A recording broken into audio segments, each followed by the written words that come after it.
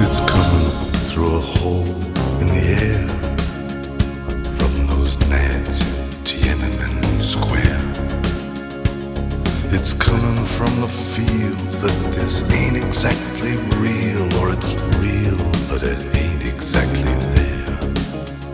From the war against disorder, from the sirens night and day, from the fires of the homeless, from the ashes of the gay. Democracy is coming to the USA.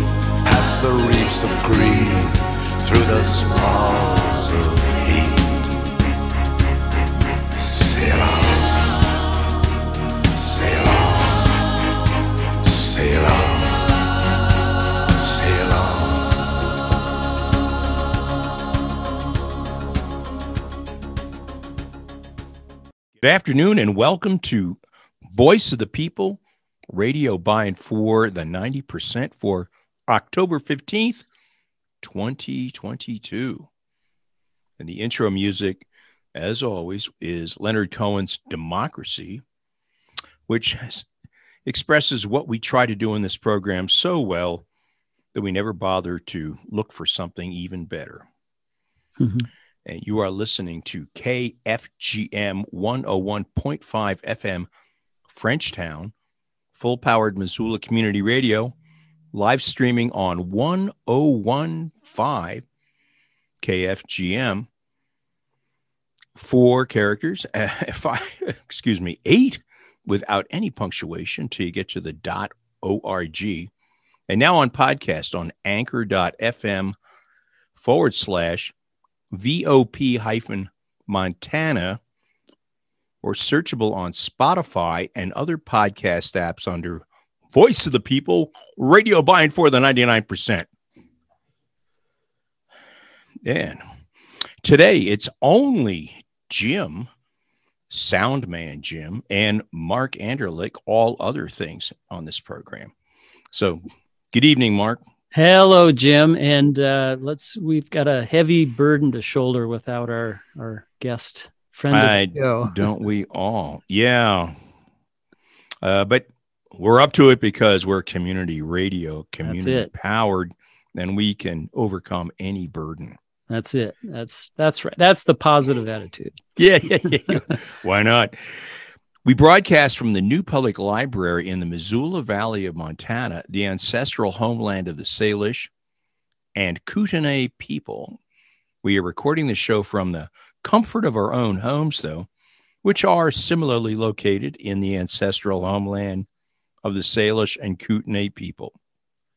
And despite all of our deepest wishes, I am sure, the pandemic is not quite over yet. We need to hang in there still by doing our part by wearing masks when we are inside in public, by frequent washing of your hands, and by getting a vaccine if that's you feel moved. This show is pre-recorded as our part in halting the pandemic. We hope you enjoy the show as we enjoyed learning how to put this together without going into the studio. And as always, we want to give old Mick a shout out. Hey, Mick, I hope you're doing well. Yeah, Mick, we welcome you back anytime. You could be the third guy in the third shoulder to carry the burden today if you could be here. Well, despite just being a duet here, we still have a good show today. We have all kinds of important stuff to talk about, and it seems like there's no shortage of topics. We have an excellent interview with Missoula doctors Lauren Wilson and Tim Mitchell. She is a pediatrician, and he is an obstetrician gynecologist. They talk about Legislative Referendum 131, the seriously misleading Born Alive Infant Protection Act, put on the Montana ballot by the Montana legislature. That should be a good interview. Oh, yeah, that should be very good. I look forward to hearing that as well as the rest of the show. So I will stick around. I'm so learn all about Infant Protection Act. I'm so glad to hear that, Jim, because otherwise I'd have to do this myself. And we would lose our sound footing without our sound man. Oh, that's true. Infantile sound man. But we'll learn more about that from the good doctors. Our word of the week, what we feature of the show we all look forward to, is neoconservative, or neocon for short. Why is our word of the week important to understand, Mark?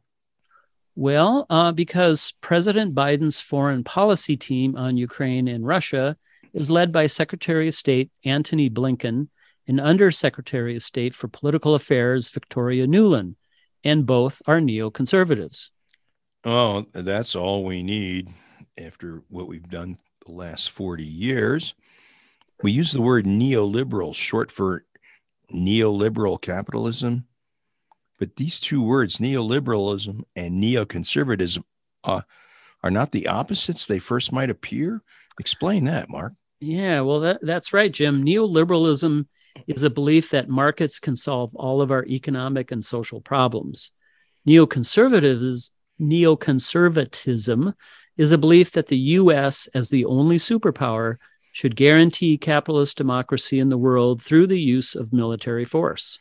That is not only confusing, it sounds like a recipe for disaster. And if I could mix metaphors and move from the kitchen to the garage, I'll say, sounds like taking a match to a pan of gasoline. Yeah, well, it's true. And, but first, as our regular listeners know, we like to use Wikipedia as a reference for our words of the week.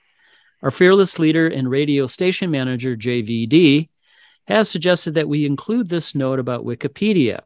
And here is that note, that each entry is written by the public with citations provided for sources of information. So the accuracy of each entry may vary somewhat.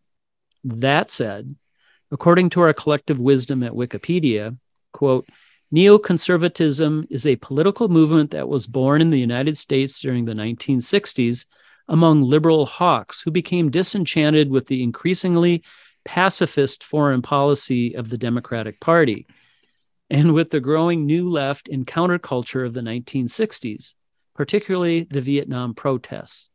Some also began to question their liberal beliefs regarding domestic policies such as the Great Society. Neoconservatives typically advocate the promotion of democracy and interventionism in international affairs, including peace through strength, and are known for espousing disdain for communism and political radicalism, end quote. Yeah, history I lived through, so that really gets my attention. So it was the Vietnam War and how it divided Democrats that gave rise to neoconservatism. So it appears, again from Wikipedia, quote, historically speaking, the term neoconservative refers to those who made the ideological journey from the anti-Stalinist left to the camp of American conservatism during the 1960s and 1970s. The movement had its intellectual roots in the magazine Commentary, edited by Norman Podhoretz. They spoke out against the New Left and in that way helped define the movement. Neoconservatism first developed during the late 1960s as an effort to oppose the radical cultural changes occurring within the United States. Irving Kristol wrote, quote, if there is any one thing that neoconservatives are unanimous about, it is their dislike of the counterculture, end quote. Norman Podhoretz agreed, quote, revulsion against the counterculture accounted for more converts to neoconservatism than any other single factor, end quote. Yeah, that's a pretty good summary of what ended up happening. And Norman Podhoretz is still out there. He's still kicking, still editing a magazine and pouring it out for us. So the neocons were alarmed at the anti-Vietnam War protests, the counterculture, and the evolution of the progressive left in the 60s? Yes, and they are a reaction to the challenges to the U.S. war-making and imperialism and to socialism in general. In fact, Wikipedia says this about the origin of the word. Quote, the term neoconservative was popular. I can't speak today. I got to. Well, that's why you got another guy in there. I know, and I got to, maybe I'd take another sip of my whiskey here.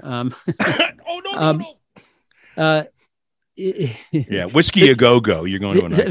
That would really not help, right? Distilled spirit, right? You're good.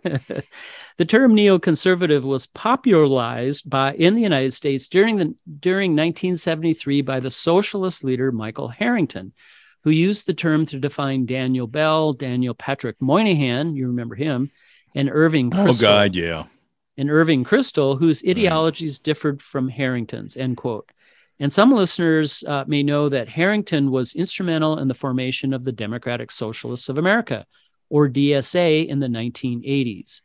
DSA is now the largest democratic socialist organization in the U.S.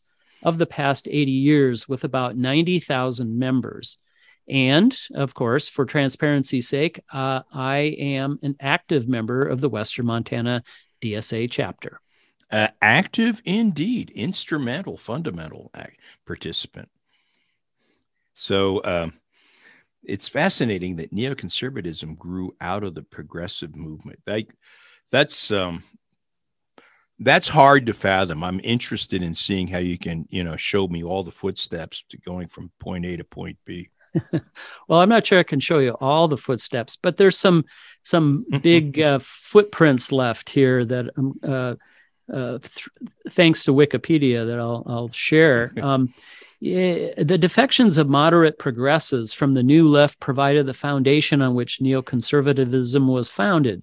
Again, from Wikipedia, quote, through the 1950s and early 1960s, the future neoconservatives had endorsed the civil rights movement, racial integration, and Martin Luther King Jr. From the 1950s to the 1960s, liberals generally endorsed military action in order to prevent a communist victory in Vietnam.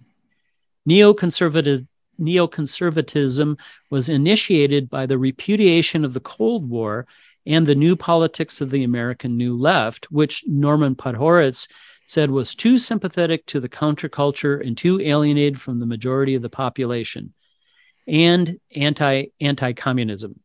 Anti-communism. Anti-communism, right? Irving Kristol edited the journal The Public Interest from 1965 to 2005, featuring economists and political scientists, which emphasized ways that government planning in the liberal state had produced unintended harmful consequences. And you remember Daniel Patrick Moynihan being one of the guy that told us what we need to do to cure race relations in this country is some benign neglect. Yes. Oh, yeah, sure. Yeah, that's right. So many early neoconservative political figures were disillusioned Democratic politicians and intellectuals, such as the aforementioned Daniel Patrick Moynihan, who served in the Nixon and Ford administrations, and Jeane Kirkpatrick, who served as United States ambassador to the United Nations in the Reagan administration. Oh, who can forget? Yes. A substantial number of neoconservatives were originally moderate socialists, who were originally associated with the moderate wing of the Socialist Party of America, the SP, and its successor party, Social Democrats USA. Max Shachtman, for example, a former Trotskyist theorist who developed a strong feeling of antipathy toward the New Left, had numerous devotees among SDUSA with strong links to George Meany's AFL-CIO.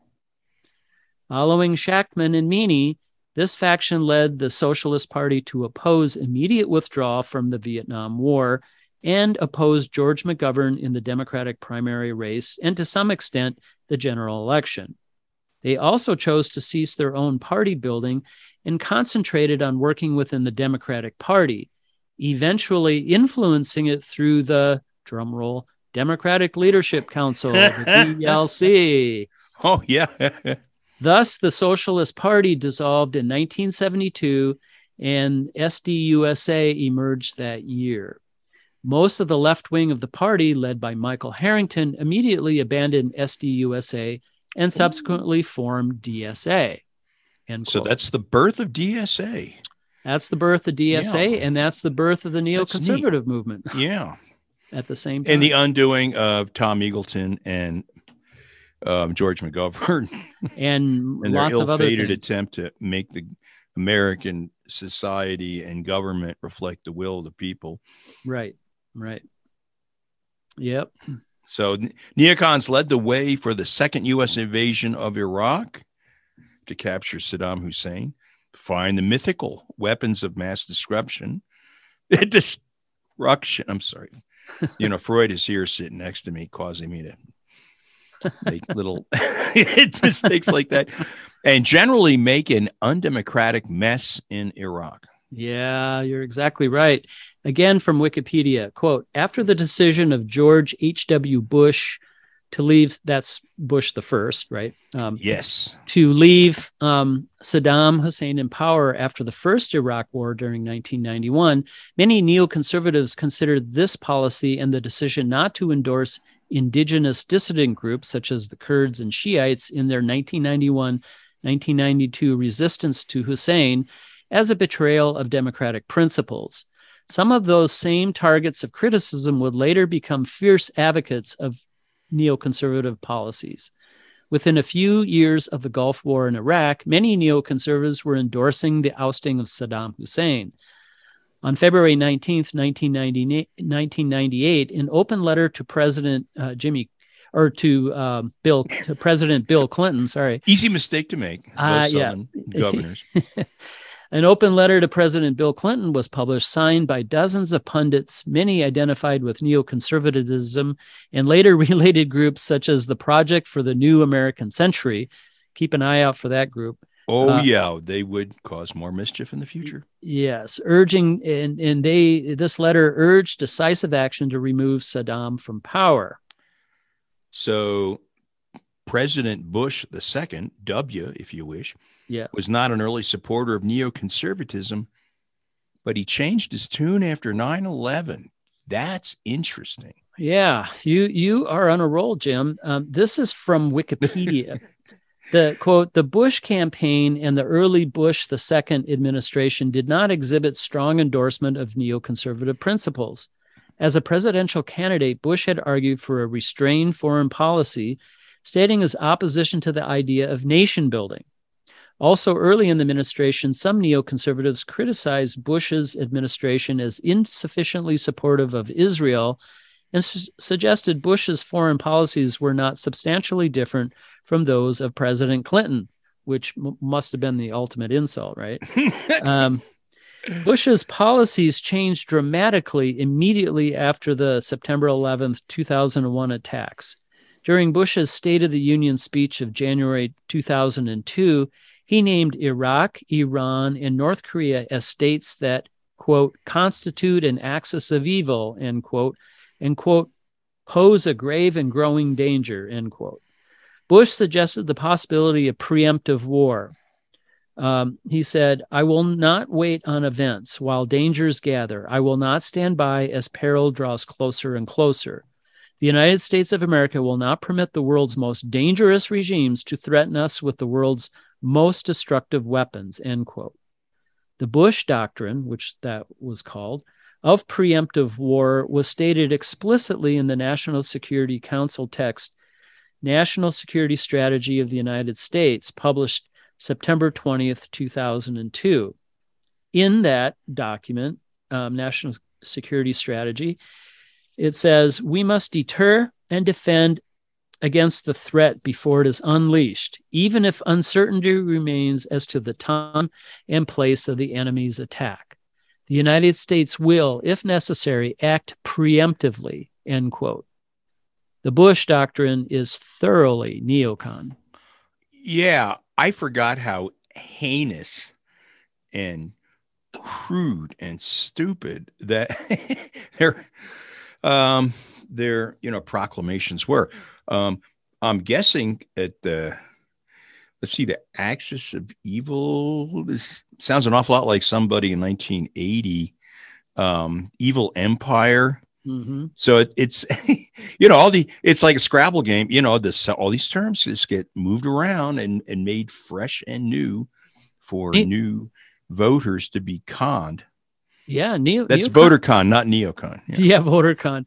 That's a good one. Go ahead, Mark. Well, and the neocons often use like religious language, like it's a moral imperative to. Do they ever? Yeah, and so it's kind of a that neocon is pretty much a is based on a certain ethics. So.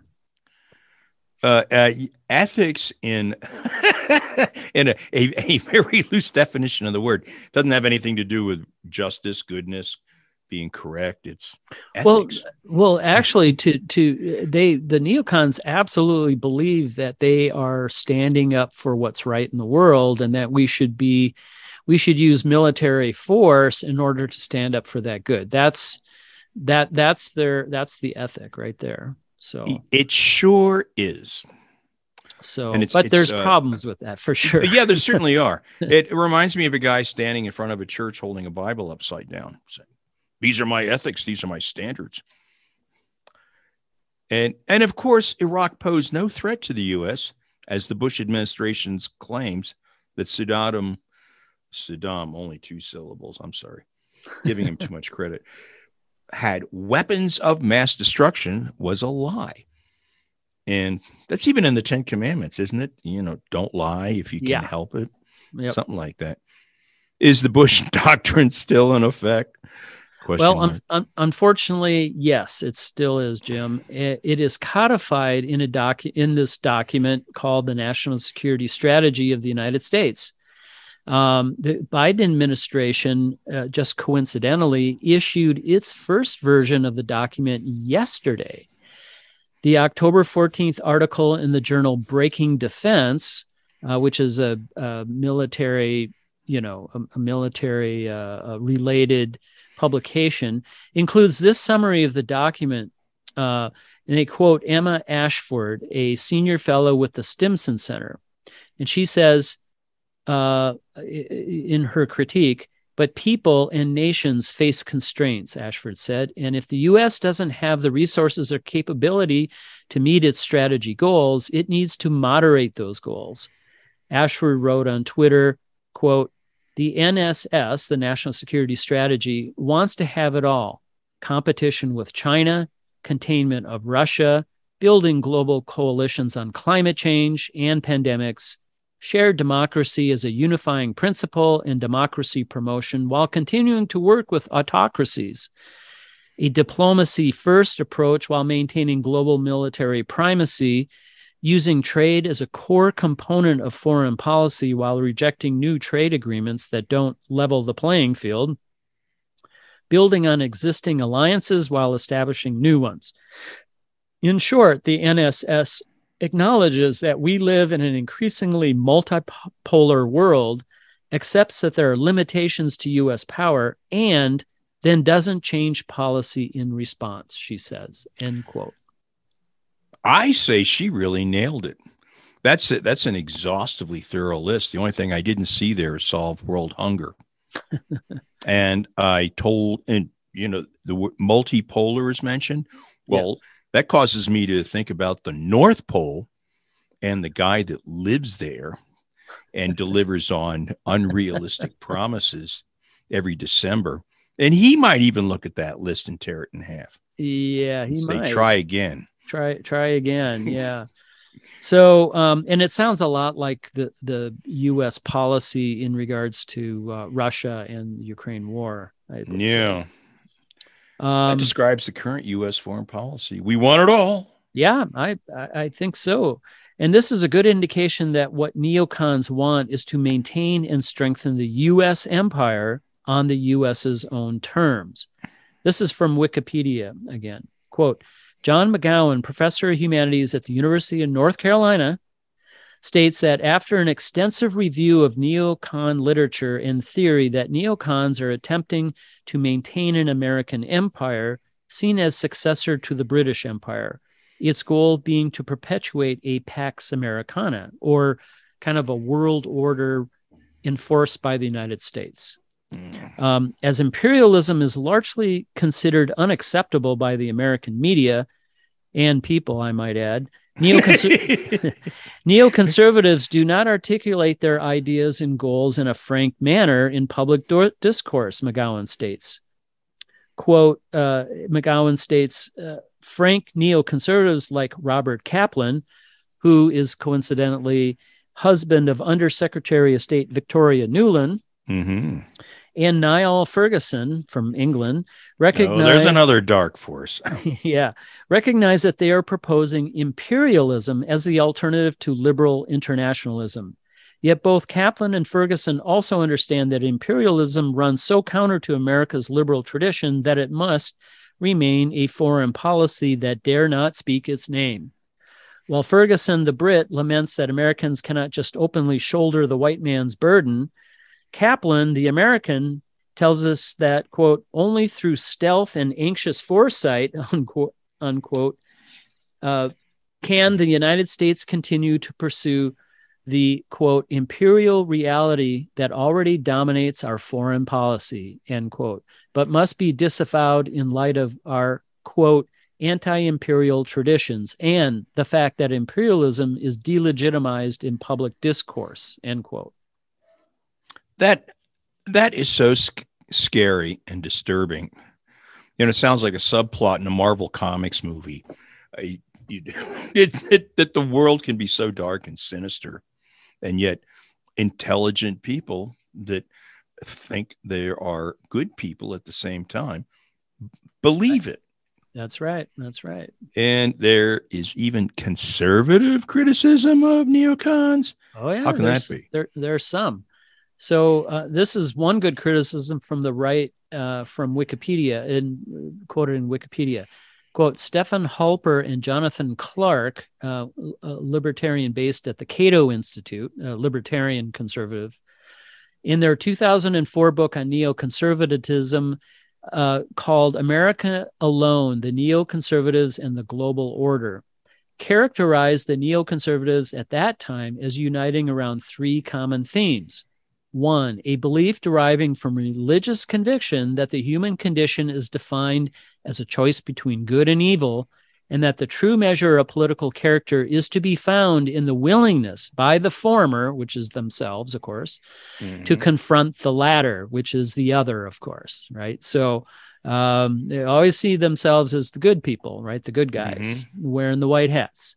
The second uniting theme is an assertion that the fundamental determinant of the relationship between states rests on military power and the willingness to use it. And number 3, a primary focus on the Middle East and global Islam as the principal theater for American overseas interests. End quote. Halper and Clark continue, quote, in putting these themes into practice, neoconservatives do 4 things.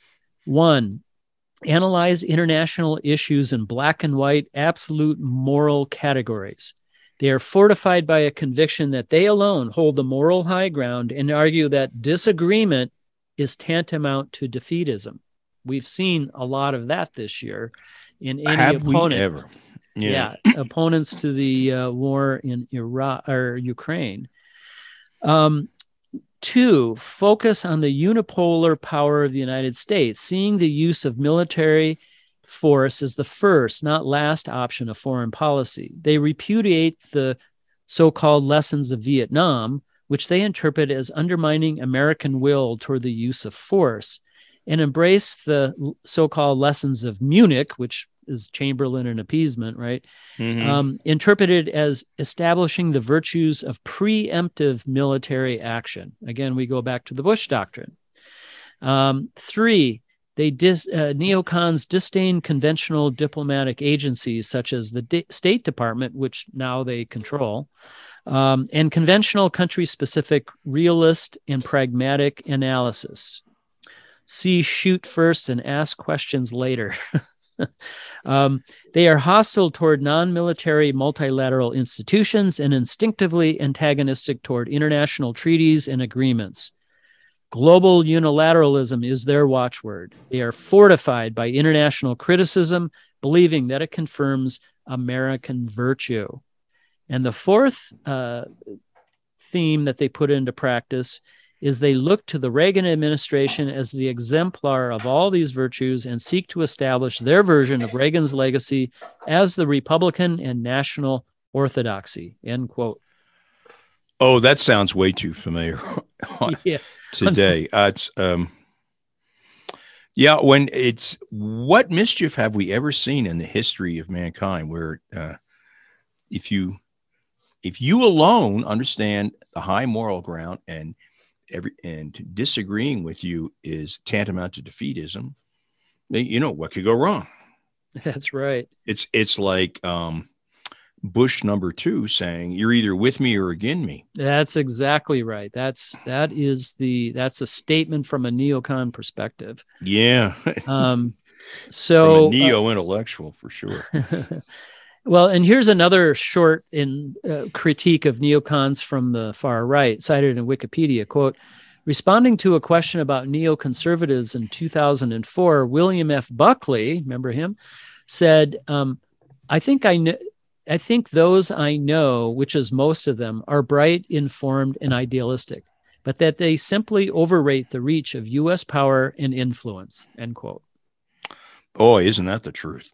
Or the willingness of people to create a source of force that's so overwhelming that it can fulfill their expectations. Yep. So have our current neocons shifted their attention from the Middle East to China and Russia? Yes, they have. And they've evolved this part of their ideology as they now regard China and Russia as the biggest threats to U.S. imperialism.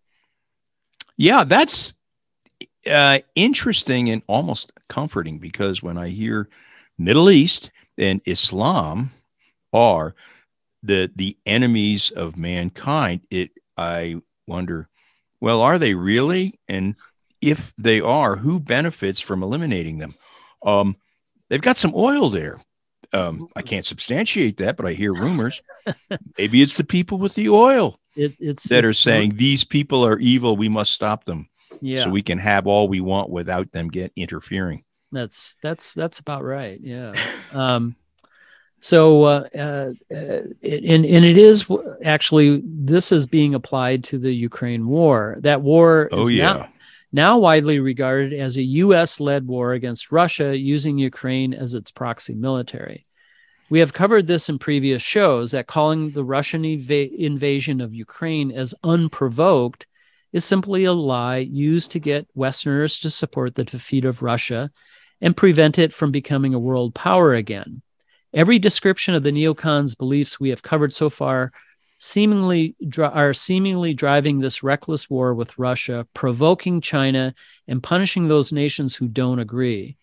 The idea of American exceptionalism seems to blind Blinken and Nuland, for example, and the other neocons to the limits of U.S. military and economic power, as Buckley aptly described. In effect, despite all the corporate media to the contrary, what the neocon ideology is doing is actually speeding up the demise of the U.S. empire and threatening us all with nuclear war. Oh, what's the harm in that? So the same neocon ideology that brought us the humanitarian and political disaster that resulted from the second invasion of Iraq, like the first one wasn't enough. Right. Is what is directing U.S. policy in the war in Ukraine? Well, that sums it up, Jim. Oh, yeah. And that's really, really tragic. As I see the news every night and I see moms, children, old people, conscriptees suffering horrendously in the physical plant of a country getting bombed into oblivion, so it looks like, Krakow or Berlin in WW2 is not being constructive. Maybe that's just me. No, I agree with you there. Yep. So now we get to talk about the happy stuff, right? As usual, lots of news to cover this week. What's first in our current news, Mark? Well, take it away. As usual, despite 22 months of vaccines against COVID-19 being available in the U.S., the pandemic is still with us. According to the Johns Hopkins Coronavirus Resource Center website, the overall number of new daily COVID-19 cases in the U.S. is now steady at a rate of about 40,000 cases a day, down from over 1,382,000 per day on January 10th of this year, which was by far the highest rates for the U.S. during the entire pandemic. However, now many scientists and others question the validity and accuracy of these actual numbers given to us by the Centers for Disease Control because of the prevalence of unreported home tests, lack of uniform data reporting requirements by the states, and the incompetence of the CDC. The highest per capita rates of COVID infection today are in Taiwan, Austria, Singapore, Germany, Slovenia, France, Italy, Greece, Finland, and Switzerland in that order, where new variants of COVID-19 virus are making the rounds. At over 1,140,000 deaths, and right now, that's just a guesstimate. I don't even trust that figure. The U.S. is still by far the world's leader in COVID-19 deaths. This is equivalent to the population of the city of San Jose, California. The U.S. has so far accounted for 16% of all the deaths in the world, and even with unreliable data, for 16% of the confirmed cases, all with still only 4% of the world's population. The line we bring forth every week. Those are Grib things to be exceptional at. Indeed. And I'll offer, it's not very good for the richest, most powerful country in the world, the envy of all, which you hear on other stations than community radio. Yep. So in Montana now, according to the state of Montana COVID-19 website and the Johns Hopkins Coronavirus Resource Center website, Montana has had 3,566 deaths from COVID. That's 85 deaths in the last month and a half or 2 months. This total number of deaths is about equal to that of the population of the town of Glasgow, Montana. As of Friday, Montana is averaging a steady rate of about 157 new documented cases a day.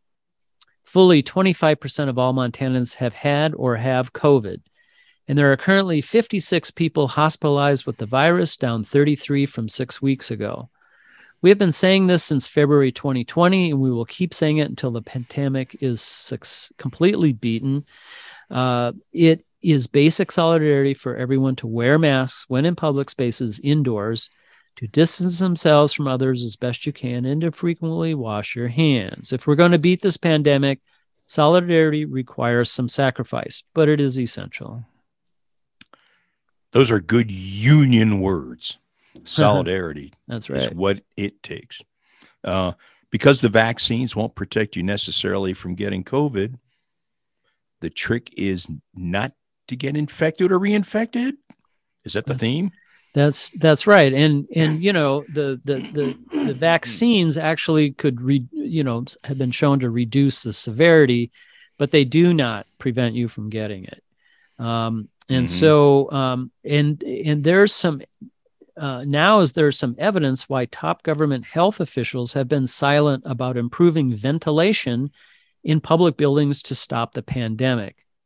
That's interesting. Yeah, this is Lambert Strether writing in the blog Naked Capitalism on October 10th. Quote, so far in the United States, we have been limited to teasing out the motivations for official denial or resistance to the aerosol airborne transmission paradigm in hospital infection control from vague hints in published documents. In fact, from footnotes in official documents. To the best of my knowledge, and I do try to keep track, we've never had an official come right out and say, quote, we're not dealing with airborne transmission in hospitals because that would cost too much money, end quote. Well, now one has.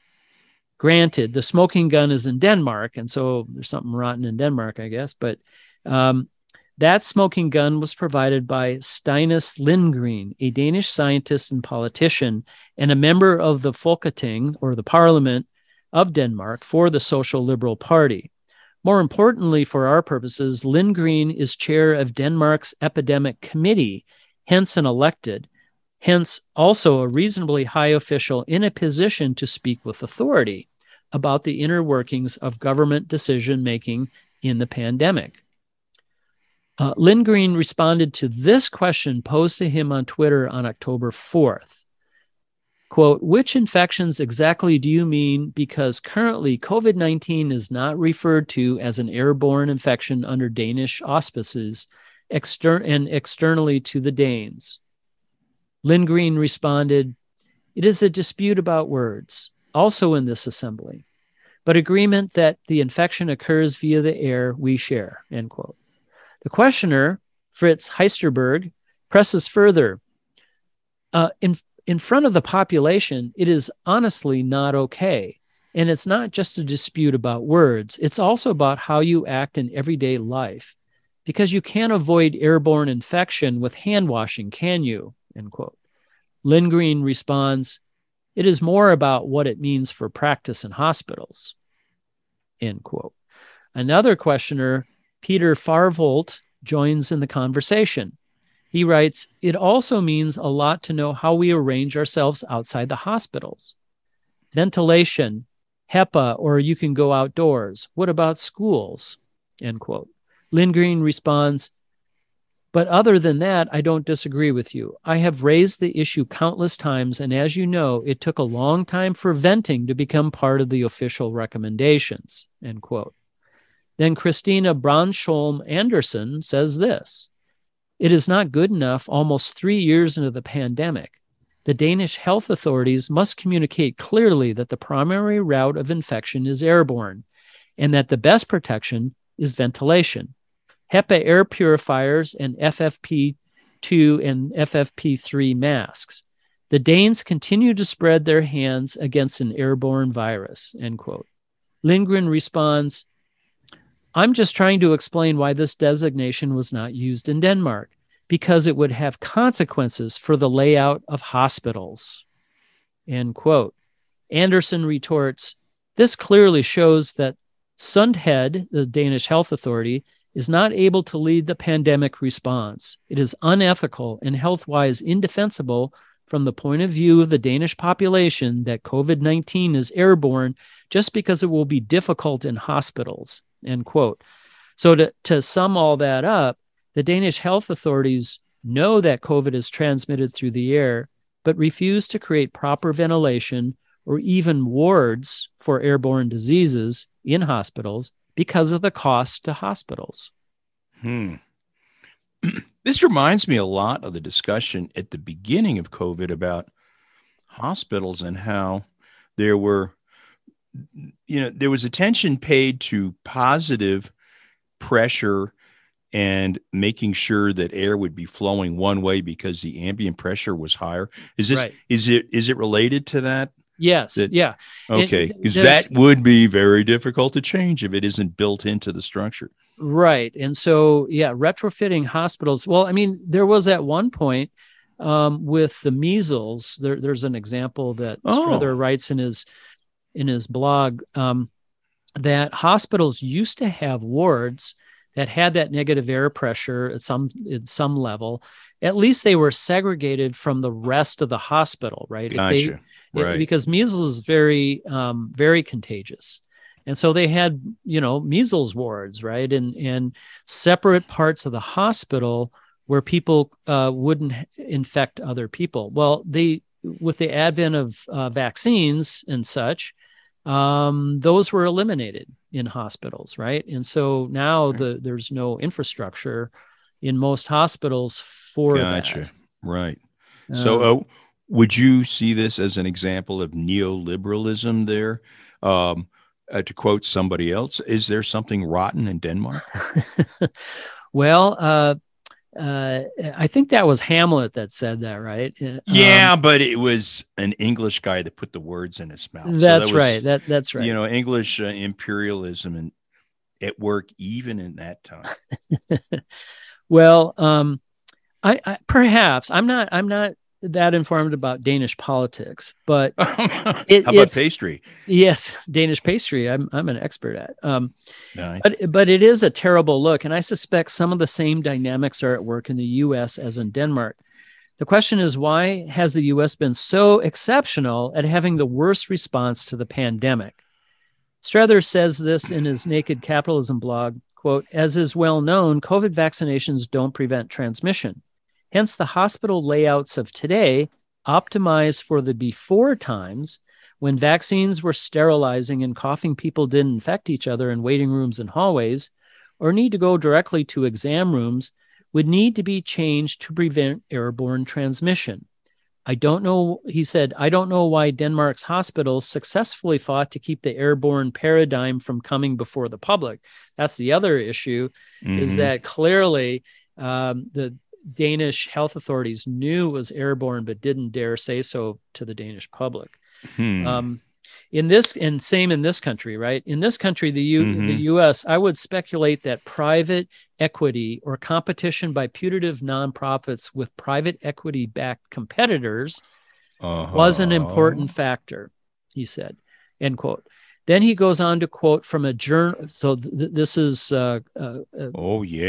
quite a prestigious journal here, the Journal of the American College of Radiology. And there's an article he quotes called "Private Equity-Backed Hospital Investments and the Impact of the Coronavirus Disease 2019 Epidemic." Oh, that sounds good. That's what I want for Christmas. That sounds like a good read. So this is the quote. "The restrictive nature of the private equity business model demands an abundance of short-term profits for success. That, in turn, makes it unlikely that an investment firm in this class would consider the use of alternate longer-term strategies, including solutions that would avoid hurting physicians and other employees, particularly in the middle of a crisis. If a firm is not going to be involved in the investment after 10 years, then it is unlikely that the private equity investor will be interested in whether the physician culture at a hospital is destroyed. It is also unlikely that much thought would be given to what happens to patients if a hospital goes bankrupt or is turned into a commercial real estate for condominium development. These events during the COVID-19 crisis highlight the limits and the risk associated with third-party financial investments in healthcare. In good times, investors in their portfolio companies can do quite well, but in a stress test like this pandemic, key stakeholders, including patients, physicians, other providers, and their communities, can be significant losers," end quote. Ooh, that just says it all. That is eloquent. And that I cannot imagine a more terse and concise description of what is so messed up about the medical industry in this country, along with any number of other things. Yep. It's interesting that you don't think beyond 10 years when you deal in medicine. It's like, well, if they live another 10 years, they're getting their money's worth. Right. And so where's the return on investment if people are still alive after that? Right. And so the amount of private equity invested in hospitals in this country is probably pretty significant. Mm-hmm. And there's no motivation for them to create wards or to retrofit, ventilation systems that would preclude other people getting sick.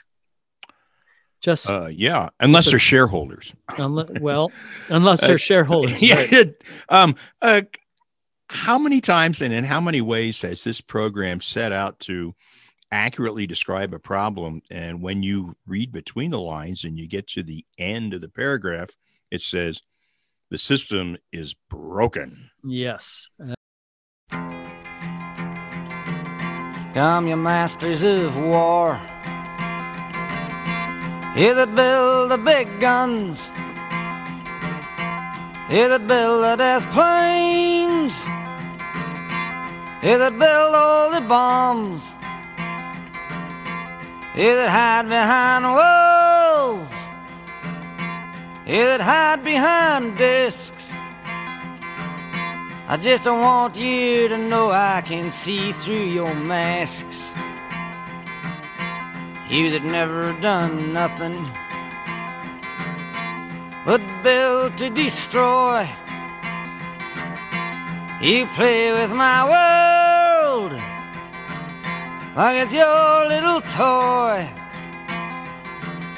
You put a gun in my hand and you hide from my eyes, and you turn and run farther when the fast bullets fly. Like Judas of old, you lie and deceive. A world war can be won. You want me to believe, but I see through your eyes, and I see through your brain, like I see through the water that runs down my drain.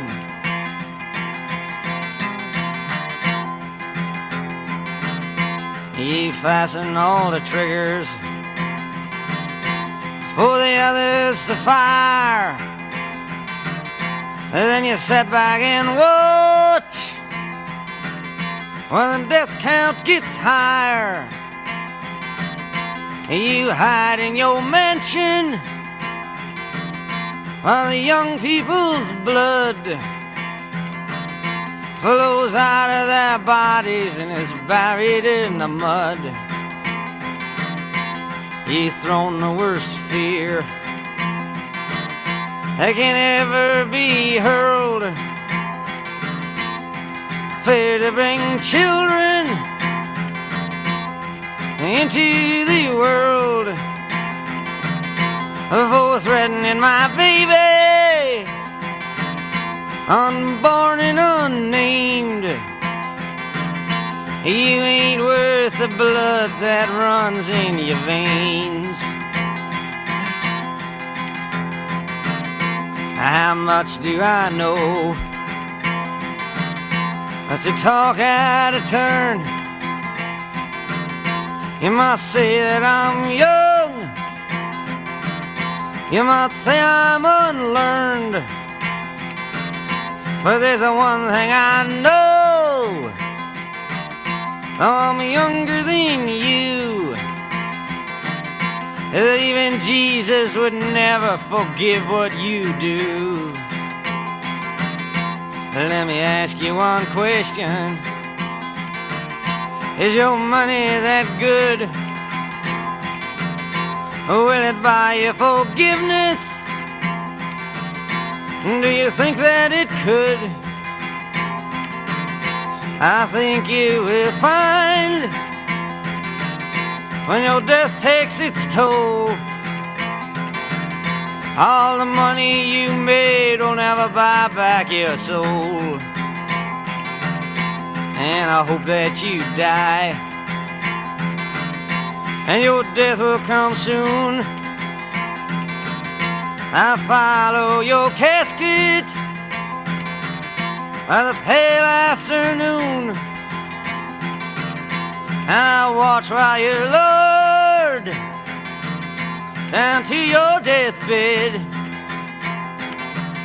and I stand over your grave till I'm sure that you're dead. That was Masters of War by Bob Dylan. Welcome back to Voice of the People, radio by and for the 99%. And for our interview for today's show, we are very pleased to have two doctors with us, Lauren Wilson and Tim Mitchell. And welcome, two of you. Thank you. Thank you, Mark. Yeah. Very glad to have you on the show. And they're going to be talking about legislative referendum 131, which will appear on the Montana state ballot come November, or if you get your ballot early in October. So first of all, let's do some brief introductions. Lauren, why don't you go first? Sure. So my name is Lauren Wilson. I am a pediatrician in Missoula, and I'm also the president of our professional organization in Montana, which is the Montana chapter of the American Academy of Pediatrics. We have 160 pediatricians. And the reason I'm here is pediatricians and neonatologists are the people who are often called to deliveries to help newborn babies in a variety of circumstances. Great. Tim, you want to introduce yourself, please? Yeah, of course. So again, my name is Timothy Mitchell. I'm a maternal fetal medicine physician in Missoula, Montana. And many people haven't heard of maternal fetal medicine. And essentially what I do is I help take care of pregnancies that are considered high risk. So I take care of moms who have underlying conditions that complicate the management of their pregnancy. I also do a lot of prenatal ultrasound and prenatal diagnosis, prenatal genetics. And so oftentimes patients are coming to me and many times, thankfully, they're receiving good news that their baby is growing well and things look great and nothing that we need to worry too much about. Unfortunately, there are situations when they are coming to me and I'm having to give them very devastating news that their baby is not developing correctly, that there are findings that are unfortunately not going to be compatible with life outside the womb, that they're suffering from pregnancy complications like preterm labor or their amniotic sac broke early and having an increased risk of having a delivery far too soon than one would ever expect. Wow, that's very tough, certainly on the parents, but also on you too. It sounds like that's a very emotionally fraught kind of situation. There's a lot of highs and a lot of lows in maternal fetal medicine, which is one of the reasons I love it. I really think that it's I'm very lucky to be able to do what I do and help guide parents through some of these very challenging, unimaginable situations. So I'm just grateful that I can be a resource to families in these very, very challenging times. Yeah, well, that's good work, both of you. So on the Montana ballot, there's this legislative referendum 131, which was actually put there on the ballot by the last Montana legislature and governor who allowed it to be on the ballot. Either one of you, give a little background on what LR 131 is specifically? Sure. I can take a stab at it and Tim can help. So basically the legislature last April passed a piece of legislature saying that this initiative will excuse me, will be placed on the ballot in November. And it will be called the Born Alive Infant Protection Act, which is a name that is a little difficult because I don't think it fully describes what is actually contained in the act. What it entails is a healthcare provider can be penalized with either $50,000 in fines or imprisonment of up to 20 years if they don't take appropriate and reasonable actions to preserve the life and health of a born alive infant, which they define as an infant at any stage of development, which can include infants that are far too young to ever survive outside the womb. And it can include circumstances where the baby has anomalies, where an organ hasn't formed and there's no way that they can survive long term. Or, mom is having a lot of health problems leading to the, very preterm birth of an infant. You are listening to KFGM 101.5 FM, Frenchtown, full-powered Missoula Community Radio. Live streaming also on 1015kfgm.org. And all of those situations are really difficult ones, but those are ones where, it's our standard of care right now to talk to families about, what's going on, what the chances are. And in situations where, it would be futile to resuscitate a baby to try to preserve their life, we give the option of, having comfort care. And what that means is, wrapping the baby up, having some time with the family, maybe taking photos, having last rites or a baptism, and having those moments, which, families who are going through this unimaginable trauma really, can feel are so important to their well-being as a family and, going forward. But this would require us instead to, take a lot of resuscitative efforts and not give families that choice. So it's essentially telling families, this is what must happen. Doctors are going to have to do resuscitation, which in an infant, means sometimes breathing tubes, IVs, chest compressions, those sorts of things, which I don't feel is ethical in certain situations. And it's just an unusual thing for the government to be dictating to people, in my perspective, and kind of terrifying for us. Yeah, I imagine. And those penalties, if you were not to do those, pretty aggressive treatments in futile cases, and I want to get to that. But what were it's a felony, right? If this law were to pass, if this initiative were to pass, right? Yeah, basically anyone in the situation, any employee of the hospital, person walking by, janitor, whatever, would be able to report, I don't think the physician did enough here to preserve the life of the infant. And then we would have to kind of, under this vague language, be potentially up to go to jail for up to 20 years or be fined up to $50,000. Those are the terms that are in the bill. Oh. Anything to add to that, Timothy? No, I think Lauren really summed it up very well. I think the authors and the proponents of this legislation try to, paint pregnancy as a kind of a black and white type of issue, where in reality, the ones who are dealing with these complications and helping families through these complications know all too well that there is a lot of very challenging decisions and a lot of gray in these circumstances, and it's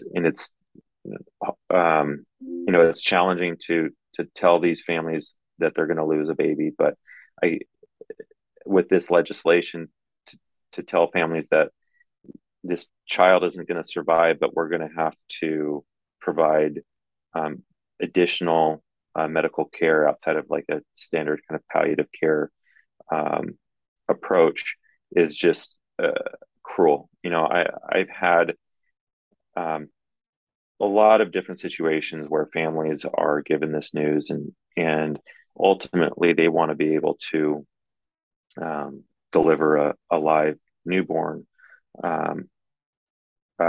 hold that newborn, say goodbye, tell that baby and have their family around them that they're loved. And this legislation is going to really prevent that from being able to happen, because I think, the providers seeing that we could be potentially prosecuted and put in jail for up to 20 years because someone felt like we didn't do enough is going to cause people to be much more conservative in terms of their management, and it's going to, I think, drive a lot of people away from providing obstetrical care and wanting to even be involved in these cases, knowing that they may face tens of thousands of dollars of fines and felony charges. It's a kind of a scary thing to think about. Yeah, indeed it is. Well, could you give one or two examples of how is it that, or maybe not how, but babies are born every day. Not all of them are born fully developed, or give an example of where this would be, Sure. I think, one of the more common things that we can see is something that we call like pre-viable preterm birth. So this is when somebody comes in at a very early gestational age. Full term is considered 40 weeks. Oftentimes, around 24 weeks is considered after 24 weeks is considered a period where we're able to intervene and we're able to resuscitate a newborn. Mm-hmm. Prior to 24 weeks, that is very challenging the earlier and earlier you get.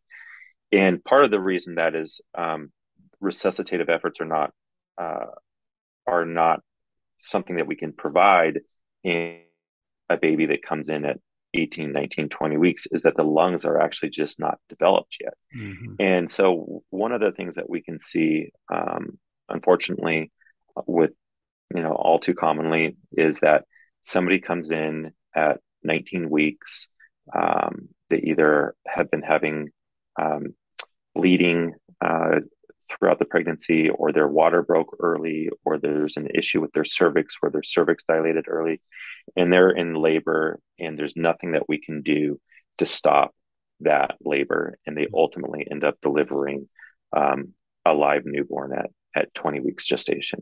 Mm-hmm. Just because of the limits that of fetal development at that gestational age, there is just nothing that we can do to try to save that baby. Mm-hmm. And the way that this legislation, or the way that this initiative is worded, is that there's no kind of cutoff for gestational age. They say any live-born infant needs to be provided resuscitative efforts. And so what that looks like is, placing a breathing tube, even though that there's not lung tissue developed to be able to accept those breaths, providing chest compressions. And in reality, in a situation that's just this tragic, that baby should be held by their parents, and they should be able to be said, allow the family to say goodbye. And this legislation is not going to allow that to happen because of potential threats of, felony charges and fines. Right. It sounds like what you're saying is that a tragedy in a young parent's life, usually a young parent, is going to be compounded if this were to pass. That tragedy will be compounded. Absolutely. I think that the grief of a pregnancy loss never leaves a family, and as a physician who sees these types of cases, I know there's not anything that I can do that's going to erase that grief, but I do feel strongly that I can at least try to make this situation a bit better. And the nursing staff on labor and delivery and the other physicians involved, we take a lot of care in trying to provide some peace through this process. And if if we can't provide this caring environment, and we're going to be having a full neonatal team, or I'm not sure exactly what it would look like, it's just gonna compound that tragedy to that family.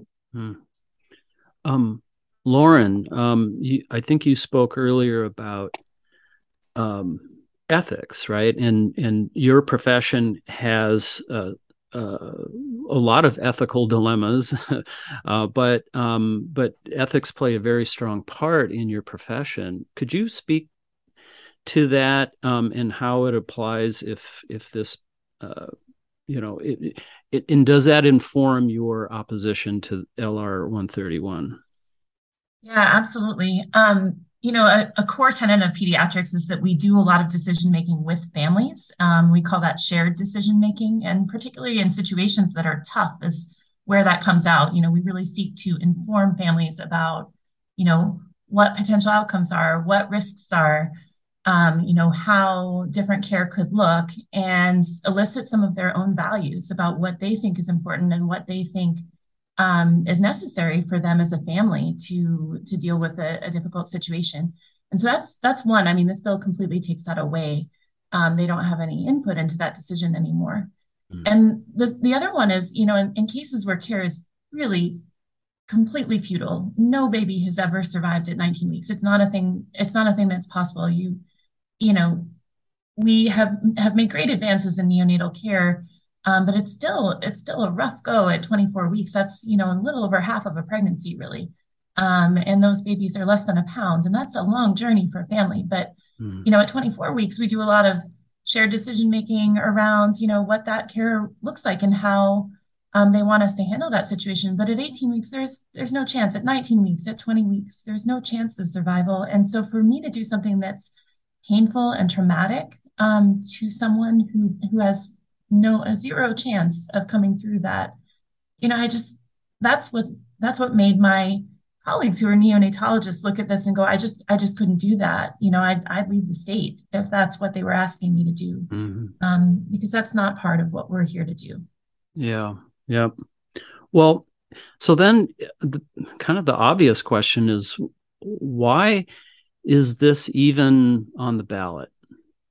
I mean, I know you can't speak to maybe the motivations of the majority in the Montana legislature or the governor, but how do you understand that this has come to be on the ballot? Sure. I mean, I think the sponsor of the original bill is Matt Regier, who's a legislator out of the Flathead. And he's talked a little bit about, why he thinks things, he says it's always better to be in an ICU than to be dead. Life must be preserved at all costs. And for us, that's just not an accurate representation of what this actually means for families. And I think it comes out of this myth of, abortion care. I mean, they're lumping, all of reproductive health care in with this abortion debate. And, to be clear, abortion care is an important part of healthcare for women, for families. There are situations where, that's absolutely life-saving care. It's important for people to be able to make these decisions that are so impactful on them. And I'm fully in that camp. But, they're making this bill about abortion, which is frankly mystifying to me because that's not its main impact. Do you think? Yeah. Go ahead. Sorry. Go ahead, Tim. I was going to say, I agree with Lauren in that, is that, this bill is really trying to lump abortion care with all kind of reproductive health care. But the way that this initiative is written, it's not going to it's going to impact families suffering from pregnancy complications and pregnancy loss. That's who is going to be impacted by this legislation, is families with very, very desired pregnancies who are suffering from just absolutely tragic circumstances. Yeah. Yep. Our son was born premature. It was induced labor because his mother had some eclampsia, some serious conditions, and but he was born 4 weeks premature, and I was absolutely, completely impressed with the staff and how we were treated. And 4 weeks early, I came to learn real quickly it was really nothing compared to like you said, some of the much more premature babies who were, so I would walk through the neonatal and see all these really tiny little babies. And and they were taking good care of them. My son is like 26 now. he's healthy. And, but I understand the sort of anxiety. I mean, even at that, it was like,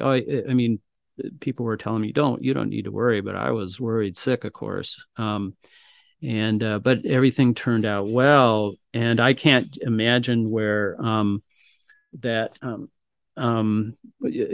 more could befall somebody, right? And having to take on not even being able to say goodbye to the child. Well, and so if they're trying to lump this up in some way with the abortion debate, is that number one? It doesn't seem like there's that much of a connection. But is that how it's being promoted and being supported? This LR 131. I think there is that aspect to it. We haven't heard much from the bill sponsor recently on his reasoning, but I think that there is some misinformation out there about, these late abortions where, medical staff are just taking a baby and, ignoring it. And that just doesn't happen. I'm so mystified by where this is coming from, honestly. It's difficult to even know. And it's unnecessary too. There are already laws. There's a Montana law, there's a US law that you can't cause the death of an infant who's viable. So this adds nothing to what's already on the books. Like we don't do this. I don't know how to say that. It's really frustrating to try to communicate this when you're in medicine and someone's saying that things happen that just don't happen. Yeah. Yep. Timothy? Yeah, I mean, I think there's this myth of quote unquote botched abortions or abortions that end up with a neonate that's born alive, and it's just not something that happens. It's part of kind of a false narrative and part of the propaganda that you see in the abortion debate, and it just muddies the water because it makes it challenging to have these conversations when you're being asked these questions that are not based in reality. And what it's done is now it's, we're seeing who it's really going to impact. And it's going to impact, again, these families that are having these terrible complications. And again, there are laws that prohibit, purposely, knowingly, or negligently causing the death of a premature infant born alive if the infant is viable, and so, if the infant has a chance to survive outside the womb, we're going to provide that type of care. And so LR 131 is only going to criminalize clinicians who provide compassionate care to these newborns who unfortunately have no chance of survival. Mm-hmm. Well, it sounds like that a lot of the political push and shove with abortion is definitely influence this, the presentation of this referendum to Montana voters. Well, and I know both of you are active in opposition to this referendum, and say something about those efforts. Sure. So there's a website, noonlr131.org. And that's the Compassion for Montana Families campaign that seeks to kind of tell stories and provide accurate information about what this ballot initiative means. And people can go sign up there to take the pledge to resist this bill. I think one of the struggles we're having is information. We are hearing that a lot of people don't know about this. And when people just read the title, it sounds like, oh, yeah, of course, like that makes a lot of sense. But you've got to look at what this actually does and actually means. And that's complicated. It's hard to explain. And some of the voices that we're trying to lift up are those of people who've experienced pregnancy complications. And, we had one mom who was brave enough to get up and tell her story about having a baby who had no brain, had anencephaly, so no brain development, and that's not something that is survivable. And she, in her case, chose to continue her pregnancy to term. And some people can't face that even. That's not something that's possible for them to do. But she did, and she, had those moments with her baby where she got to sing lullabies and hold her daughter. And she's just horrified that this kind of thing would prevent her from having those moments. And so we're trying to get those stories out there, but they're understandably really hard to tell. Yeah. Oh, I heard her telling her story. It was absolutely heart-wrenching, and she was very brave and solid in telling that. And that should get out more, I think. And so, and no on lr131.org. Is that did I get that right? The website? Yes. Cool. So, and if people want to check out more on that, they can do that. And it may, so I guess maybe what we could do is look at, and maybe you want to speculate, maybe you don't, about if let's look at if this passes. Lauren, you already said that you may move out of the state, and do you think other physicians might feel the same way? I have been hearing this from other physicians. I don't think that this ultimately is legal. I mean, removing this choice from families and the vagueness with which it's worded probably could be challenged successfully, but, it feels pretty rotten to know that, you might have to defend yourself on this basis. And I think, we have a healthcare worker shortage, and anything that we're doing to criminalize people for doing their job well is not going to help us. Yeah. Yeah. I mean, I think that, these laws that penalize physicians for providing the standard of care is not going to help with the physician shortage situation that we have in the state. I have colleagues in nearby Idaho who are leaving the state, with their recent laws that they've passed criminalizing reproductive health care and abortion care. And so it does worry me that we could see some of our really kind of critical pieces to the medical community leave the state. There's only a couple of neonatal intensive care units across the state that can provide care to babies that are born at 24 weeks or in that gestational age.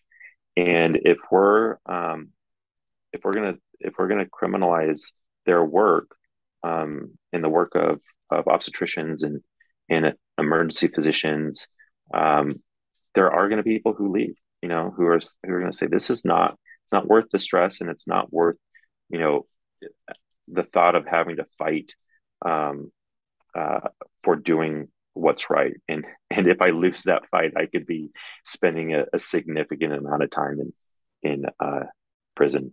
Yeah, it's a scary thought. That's not good. Well, then on the other hand, what would it mean if this legislative referendum 131 were defeated? We'd be very happy to see it defeated, because I think it would mean that people had gotten the right information about what this is about. But I mean, it's only part of many efforts that I've seen in the last few years in the state to criminalize medical care. We've had a number of bills come from legislators who really haven't made the effort to talk to medical professionals or understand the true issues around the care. We've seen that with medical care for children and adults who are transgender being kind of brought up in session, and other abortion care that we're seeing in the states around us. I hate to see it, but the Montana GOP voted for their platform to include an abortion ban without exception for the health of the mother, or some of these situations that we see happen every day. And I just worry for people that that's going to impact their well-being. So this is part of a larger effort. And even if this ballot initiative isn't successful, I think we've got to really be careful about defending people's right to make their own medical choices about, these really private matters. So that's, that'll continue. Yeah. Timothy, do you want to talk about what if LR 131 is defeated, what do you see after that? I think I agree with Lauren. I mean, we've seen this just constant chipping away at reproductive health care access and rights.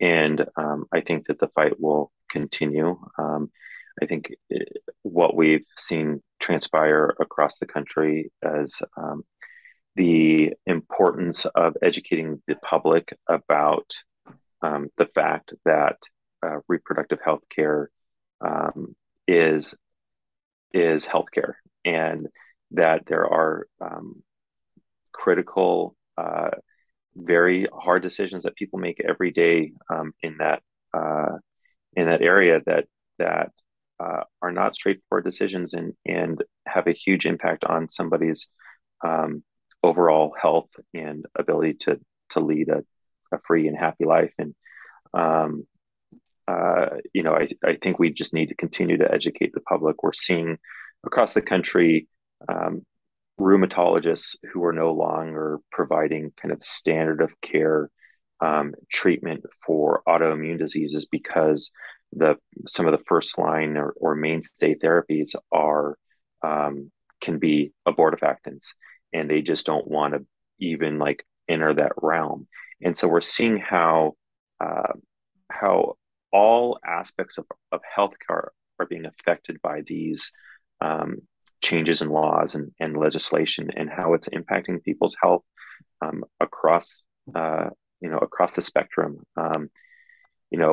We're no longer able to prescribe kind of standard medication, over-the-counter, or not over-the-counter medication, but standard medication to help women with miscarriages at Walmart. Their pharmacy is no longer filling misoprostol for miscarriage management because they don't want to be involved with potential abortion care. But these medications are used for lots of standard therapy or standard therapies for many different conditions. And I just think that when we see these chipping away of rights, it's going to have a broad impact on lots of people's day-to-day lives that no one ever really considered.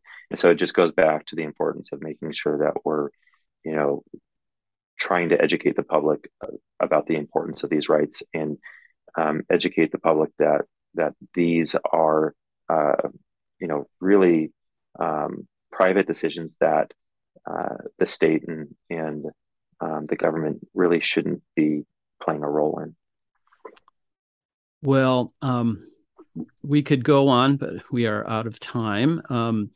And this is a very important issue. And thank you, Dr. Timothy Mitchell and Dr. Lauren Wilson, for joining us today and talking to us about Legislative Referendum 131. Thank you so much, Mark. Yeah, thank you, Mark. Thanks for letting us on. You bet. Any good news after that? Well, what's the next story?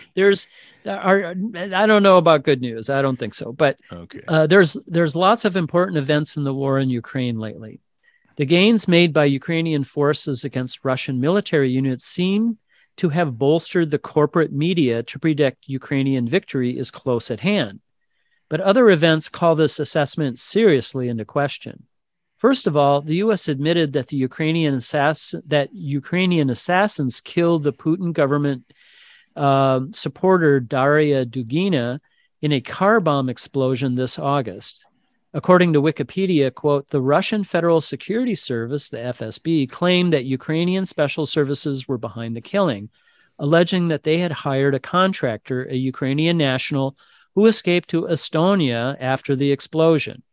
According to the FSB, they rented an apartment in the same building where Dugina lived after arriving in Russia the previous month, and were present at the same festival Dugina attended before she was killed.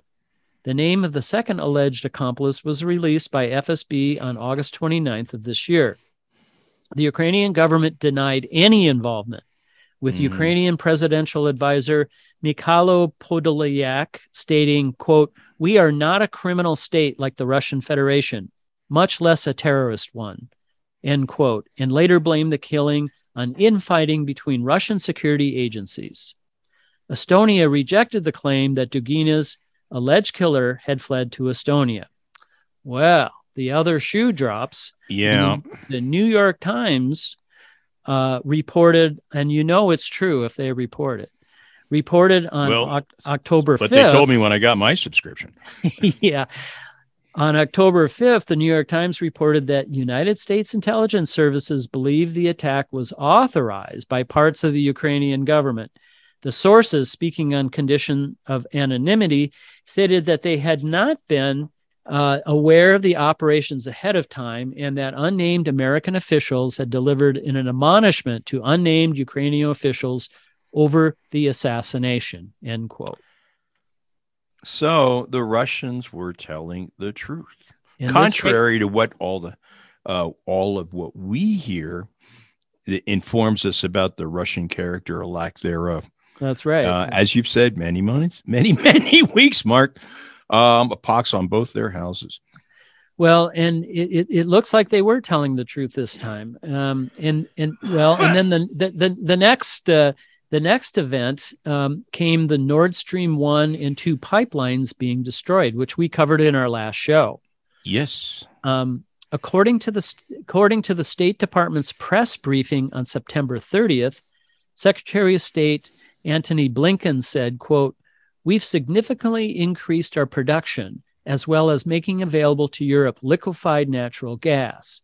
And we're now the leading supplier of LNG, liquefied natural gas, to Europe to help compensate for any gas or oil that it's losing as a result of Russia's aggression against Ukraine.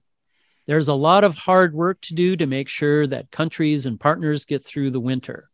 Europe itself has taken very significant steps to both decrease demand, but also to look at ways to pursue the transition to renewables at the same time. And ultimately, this is also a tremendous opportunity. This is Blinken speaking. Yeah. It's a tremendous opportunity to once and for all remove the dependence on Russian energy and thus to take away Vladimir Putin the weaponization of energy as a means of advancing his imperial designs. Oh.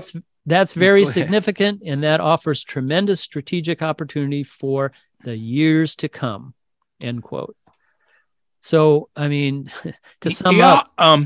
And it's all energy is Russian and it's all evil, right? Right. Ours is all good. Yeah, I could. And ours meaning like they use the royal we, with, all the big oil corporations. But to sum up, the U.S. publicly declared it did not want the pipeline built, did not want Germany to buy Russian and oil gas, threatened to destroy the pipeline, and benefited most from the destruction by increasing European dependence on U.S. liquefied natural gas. Who did the West blame? Well, Russia, of course. Mm-hmm. The West accused Russia of blowing up its own $20 billion pipeline and Russia's last major non-military leverage to bring the war to an end. Oh, that's not a one-sided account. and there is more, right? You're just getting started. I'm just sort of getting warmed up here. After the pipeline explosions came the unwitting suicide bombing of the Kerch Bridge, which connects the Crimean Peninsula with the Russian east shore of the Black Sea. It's like a 12-mile bridge, I think. It's very impressive. Yeah, and it kind of reminds me of the bridge, the Key West Bridge, right? I don't know if you've been down there, but anyway, apparently the truck driver did not know he was carrying massive explosives. That's what made it a unwitting suicide bombing. In any event, the bombing knocked out one lane of automobile roadway and caused damage to the railroad line. And this is in Russian territory, right? Mm-hmm. Apparently, the railroad line is back up and running, while the one auto lane may take weeks to repair. Almost immediately after, you can't make this stuff up sometimes. No. The Ukrainian post office, within hours, issued a stamp celebrating the bombing of the Kerch Bridge. And that's according to the Telegraph, a British newspaper reporting on October 8th. Yeah. Yeah, I can remember a Ukrainian friend of mine who's also grew up in Zaporizhia, saying that there was an event that I've forgotten about now, but she thought it was especially interesting that it was advertised before it even happened.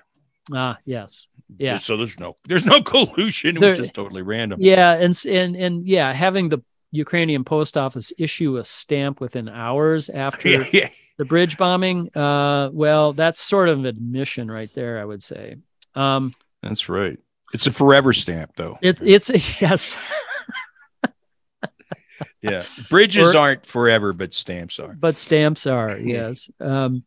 So furthermore, Newsweek, that U.S. news magazine, reported on September 4th, the General Staff of the Armed Forces of Ukraine, so this is like the leadership of the Ukraine military, made the claim in an operations update that was shared on Facebook. The September 4th post said offensives continued toward Bakhmut and Avdiivka in the separatist regions of Donetsk and Luhansk. It continued, quote, over the past 24 hours, the enemy, Russia, has launched more than 10 missiles and more than 24 airstrikes on military and civilian objects on the territory of Ukraine. In particular, civilian infrastructure was affected in the areas of Peremyha, Husarivka, Novomykhailivka, and Bialohiria settlements. Okay, apologies to Ukrainians for that misstatements. Okay, well, we'll just say a Russian tried to pronounce it. Yeah, that's an end quote. But the same spokesperson claimed the Russian military had been using out-of-date missiles. Here's the most significant part, right? The same spokesperson claimed the Russian military had been using out-of-date missiles during the war. It added, quote, due to the lack of high-precision weapons, the enemy began to use outdated S-300 anti-aircraft guided missiles more often, end quote. More than 500 such missiles were launched on the territory of Ukraine, some of which did not reach the target. The occupiers are armed with several thousand, this is Ukraine speaking, the occupiers are armed with several thousand such missiles, but most of them are unusable, end quote. And, all throughout the war, the corporate media has claimed without evidence that Russia was running out of advanced missiles and was on the brink of collapse. I give a hat tip to the blog Moon of Alabama blog site, which documented just a sampling of that. There's probably like 36 articles since the beginning of the war saying Russia was running out of missiles, right? Or running out of, they didn't have any good missiles, right? And so then, on October 8th, ABC News reported, quote, Ukraine's Zaporizhia nuclear power plant, the biggest in Europe, had lost its last remaining external power source as a result of renewed shelling and is now relying on emergency diesel generators. The UN nuclear watchdog said Saturday. The International Atomic Energy Agency said that the plant's link to a 750 kilovolt line was cut at around 1 a.m. Saturday. Mm-hmm. It cited official information from Ukraine, as well as reports from IAEA experts at the site, which is held by Russian forces.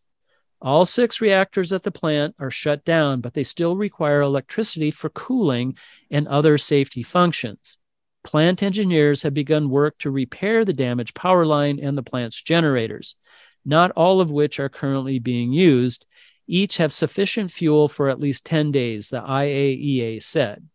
Quote, the resumption of shelling hitting the plant's sole source of external power is tremendously irresponsible, end quote, IAEA Director General Rafael Grossi said in a statement. In the past, the corporate media has repeated the absurd, and that's end quote. In the past, the corporate media has repeated the absurd idea that Russian forces are the ones doing the shelling of the nuclear power plants. Why is that absurd? Why would Russia bomb its own forces who occupy the plants? Right. The truth is that Ukrainian forces are actually shelling the nuclear power plants and have also cut off its external power. Extremely reckless. Very reckless. And consider the source. You know, a spokesperson for IAEA? Yep. Director General? Yeah, that... You know, more than just a spokesman. I mean, the guy that holds the reins and doesn't have to answer to anybody and can say what he believes. Yeah. So that is as damning as anything I've seen. Yeah, Director General Grossi, though I didn't refuse to name names, but it's just like common sense, right? I mean, why would Russians shell the plant that they're occupying? It just does not make any sense. And the media has run, and they sort of underplay that kind of side of things. Mm-hmm.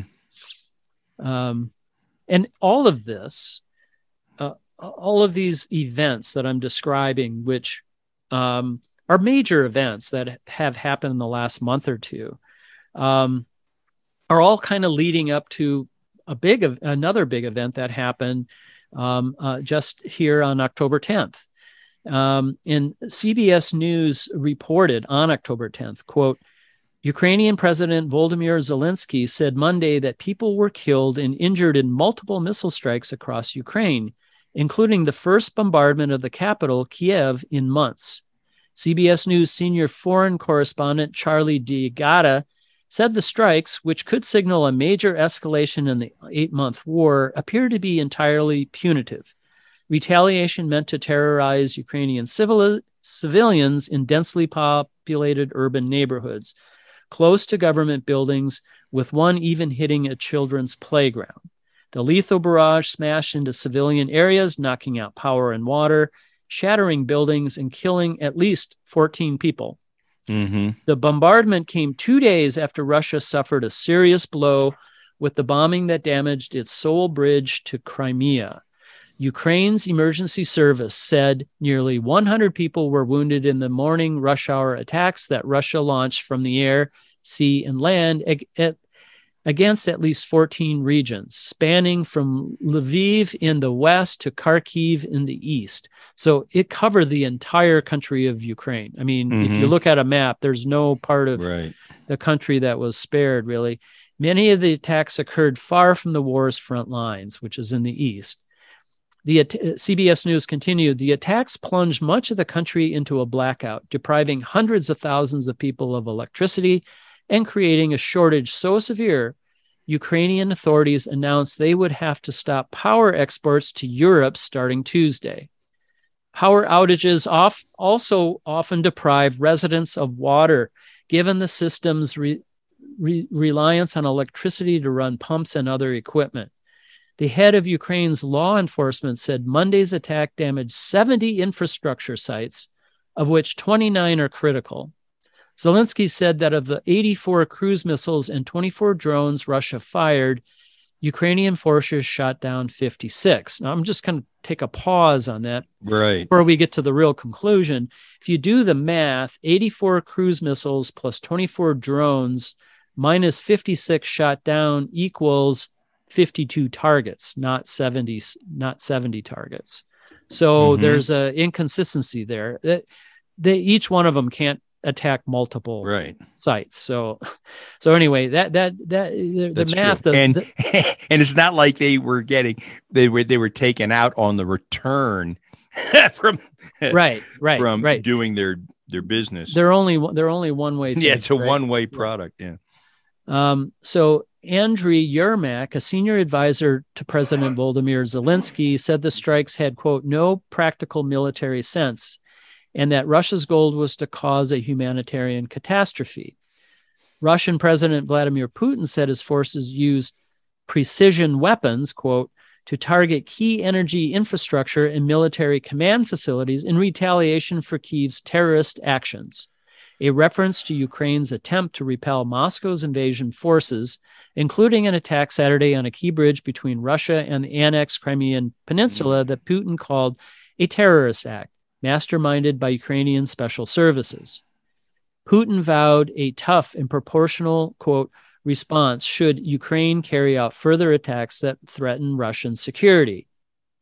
Putin was quoted, no one should have any doubts about it, he told, end quote. He told Russian Security Council by video. As we all have learned, first, take leaders at their word to begin to understand the truth. Right. Yeah. So kind of to summarize a little bit, that really all this media blather about Russia running out of missiles. Well, obviously they had at least 56 or 84 cruise missiles, which are highly accurate. I mean, these are sophisticated weapons, and that there was only, and actually it's a tragedy, even 14 people being killed. But for all of that, it's amazing that it was only 14 or 19, depending on who you hear. But sometimes when trying to get to the bottom of things, the simplest answer may be the most correct. To me, what Putin did was to show that his words of July 7th, as reported in Haaretz, among others, was telling the truth. He said, quote, everyone should know that by and large, we haven't started anything yet in earnest. He added, at the same time, we don't reject peace talks, but those who reject them should know that the further it goes, the harder it will be for them to negotiate with us. End quote. The media drumbeat that Russia was out of sophisticated missiles proved to be patently false. The idea that Russia is seriously losing the war is likewise undermined. What the Russians did was to use highly precise cruise missiles to knock out Ukraine's electric infrastructure. And with only 14 to 19 deaths, Russia looks like they are restraining themselves from causing civilian harm as much as can be in the brutality called war. Recall that when the U.S. invaded Iraq using Shahkanal missiles aimed at Iraqi infrastructures, upwards of 10,000 Iraqis were killed and hundreds of thousands more injured. This is just more evidence that the U.S. neocons in charge of this have to resort to using the corporate media as propaganda because the war is not really going as well as advertised. More likely, just the opposite. Yeah, more likely it's exactly what we don't hear. Yeah. Because it's so much effort expended in trying to mislead us. And I'm glad you made the comparison between the nefarious things that Russia is doing and what was done in Iraq, not once, but twice. Yeah. You can't do one thing and then blame someone else for doing the same thing. Again, it's kind of like, I do not support Putin's invasion of Ukraine. That doesn't mean it can't be understood. And in the end, I mean, look, the war is only going to end in negotiations. And the sooner they happen, the better it's going to be. The U.S. has not been pushing Ukraine to negotiate. which says to me what they're trying to do is to somehow weaken Russia so that, Putin can be overthrown. And remember, he was democratically elected, as democratic as we have, at least, right? I mean, I don't think it's free and fair elections at all, but he was elected in kind of a show of democracy.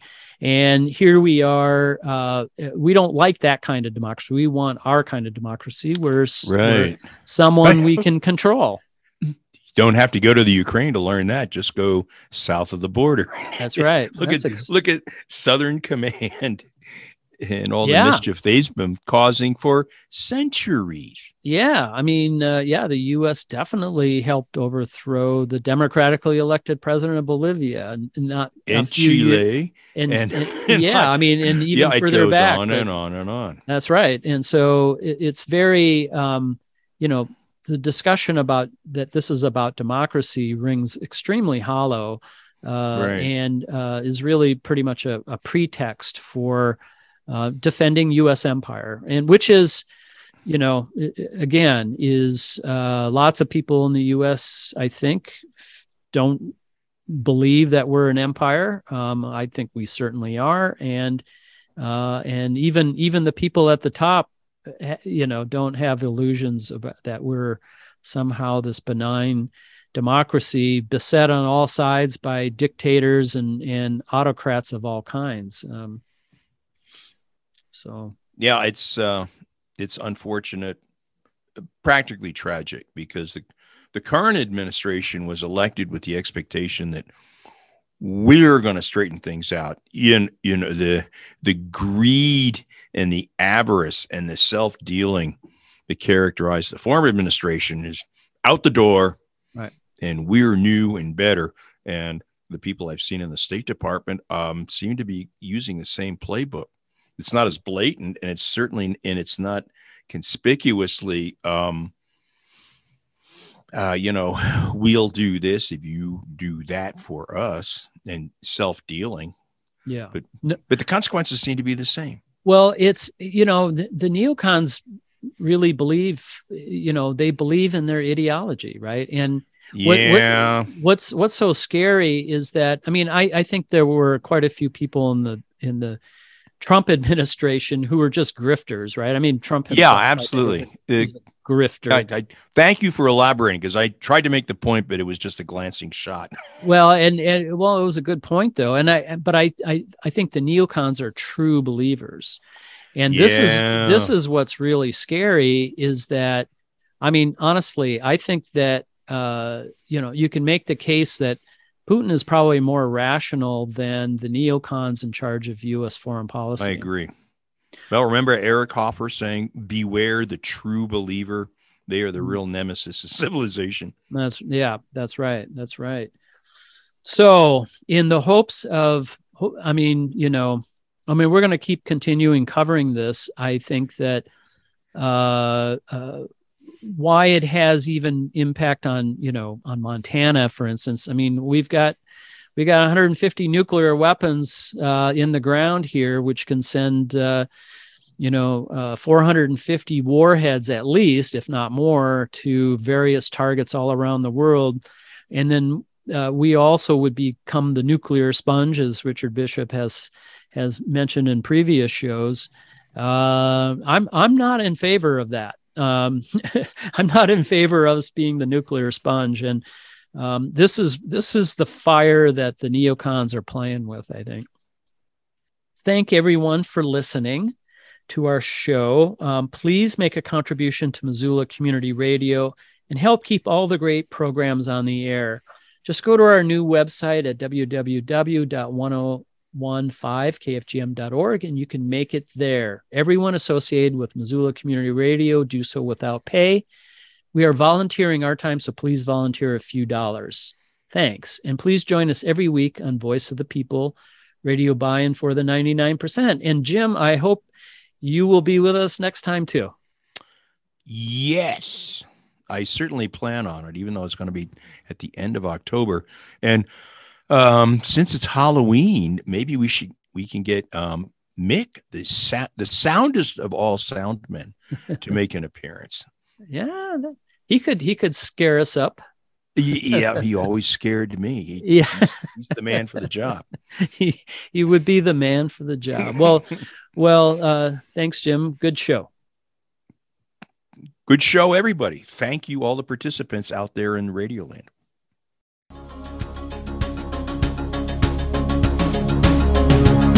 It's coming to America first, the cradle of the best and of the worst. It's here they got the range and the machinery for change, and it's here they got the spiritual thirst. It's here the family's broken, and it's here the lonely say that the heart has got to open in a fundamental way. Democracy is coming to the USA.